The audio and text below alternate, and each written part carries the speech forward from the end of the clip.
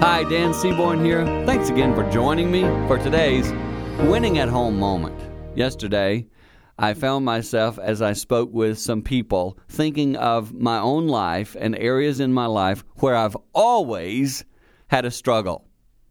So I asked them this question: do you remember going back to when you have your first memories? For me, they're probably 4 or 5 years old. So today, go back in your mind as far as you can go. From your first memory, what's something you struggled with? I shared how, for me, it was kind of believing I wasn't good enough. And I talked about my first memories. I had that thought because I was compared to people. I was talked about. I can remember hearing things said. So it got this embedded thought in me that I had to work through, that I had to get counsel through.